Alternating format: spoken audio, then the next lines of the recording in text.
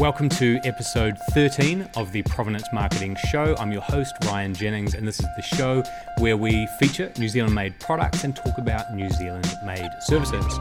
First up on the show today, we're talking about Department of Soul. These products in front of me here.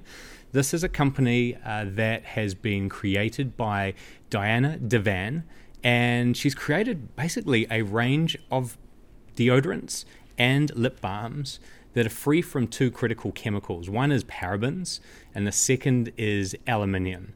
Now, while the science is out on whether those two chemical elements are good or bad for the skin, they're used in a lot of deodorants to stop smell or to stop the pores sweating by clogging the pores with that aluminium. And those deodorants are very effective, actually. I've worn them most of my life. So this week after Diana sent this through, I started wearing one of them, which was the lime and bergamot one. I just like that flavor. And I put it to the test. So the last couple of days when I went to the gym, I had this on and did the sniff test afterwards and still smelled great. They've also got a delicious aroma to them. Oh, so good. So this one I'm not giving away. I'm keeping this one. The other product they have is the lip balms. This is a cherry one here. What I like about their business strategy is they've kept all the branding really simple. Black and white, never goes out of style. It also works really well with our little Kiwi trademark, which you can see is on the back there. If this is something you're interested in, apart from these two, I'll put to one side, then you can win them. That's Department of Soul. Next up, a company called Roscraft. Now, Roscraft are the manufacturer of these Possum fur made goods. We've got two different goods here. One is the kitty bag, and the second are these fur cuffs. Now, this is a company that's been around since 1976, and Ros started it with her partner Dave, and they produce products based out of possum fur. They've done very well recently to branch out from Souvenirs into helping kapa haka groups with the clothing they need to perform. And they've done a number of deals with groups. So a lot of the kapa haka groups around New Zealand use the Roscraft goods. The kitty bag here, this is made, I think, let's have a look on here, what it's actually made from. We've got the possum fur, and then I think these are pheasant feathers on the front here. They still go with the classic Kiwi. Like, this is the oldest one we've got. This is back from 1989, 1990. So super retro. There's nothing wrong with continuing to use that. I would prefer that all branding was the new NZ made black and white, like you've just seen. But this works for tourists. A lot of them like the blue and reds. These fur cuffs go around your wrist here. They're supposed to aid with circulation. Also, I asked around the office and they said, look, this is a great thing if you want to retrofit one of your stylish fashion jackets with something that's got a bit of zhuzh. Last up is something for the winter weather. As we're starting to go into the cooler days and certainly the cooler nights, there's a product that may just fill the gap for that soup and casserole time with the family. King Soup has been around a long time. This product here is manufactured out of Masterton, and these guys have been around, would you believe, 60 years. 60 years is a long time to be making a product, and it's all farmed or grown locally. The pearl barley and the split peas are grown in the Canterbury Plains in New Zealand. So you can add these to your casserole or have them as a soup. I like what King Soups have done here, just putting our brand mark straight on the front. That's an easy way for supermarket shoppers to tell that a product is NZ made at a glance. They also have some cool ads. Great soup recipes have been passed down from generation to generation. And there's one secret Kiwi ingredient that also gets passed down. King Traditional Soup Mix. This winter, try our new beef and vegetable and gluten-free vegetable. Now, important piece of news. The US Ambassador to New Zealand, Scott Brown, has just announced there are now 2 new visa classes available to New Zealand citizens, specifically for investment and for business who want to do business or invest in the US. Now, this is super exciting because it's going to expand the access businesses have into the US in these two classes. There are some rules around it, and it is a substantial process to go through that application. First of all, you have to be a Kiwi citizen.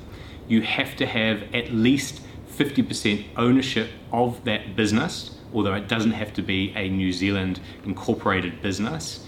And you have to be doing substantial trade with the US already. Not plans to, but at least 50% of your trade must already occur in the United States. It's a non-exclusive criteria, so you can be doing deals and doing business with other parts of the globe.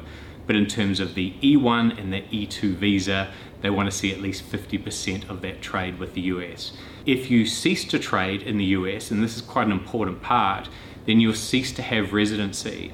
So while it's great for access, it also means that your access and time in the US is tied to your success of business.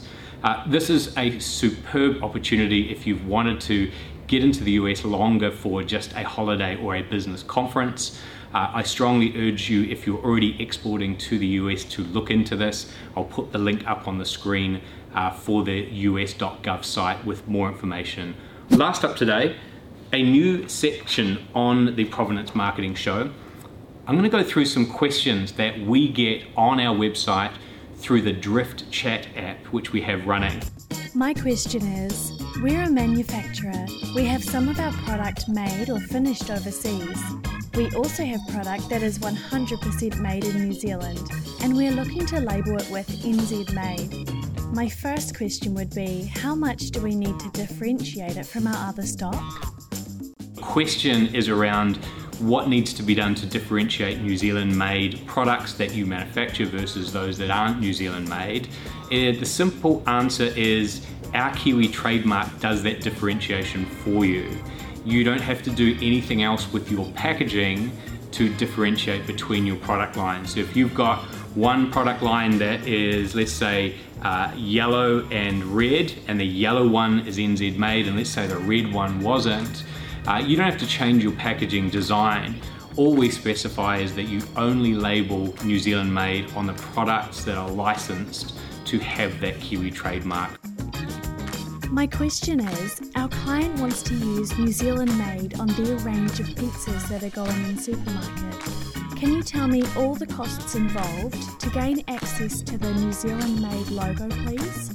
Okay, so there are two costs. First is the one-off cost, which covers registration and a custom URL. And the second is the annual license fee that covers you for the use of the Kiwi trademark across all of your products. You get a certificate of license, and that starts at $275 plus GST for between 1 and 5 staff. The highest tier price is for 400 plus or more employees, and that's $5,000 plus GST per annum.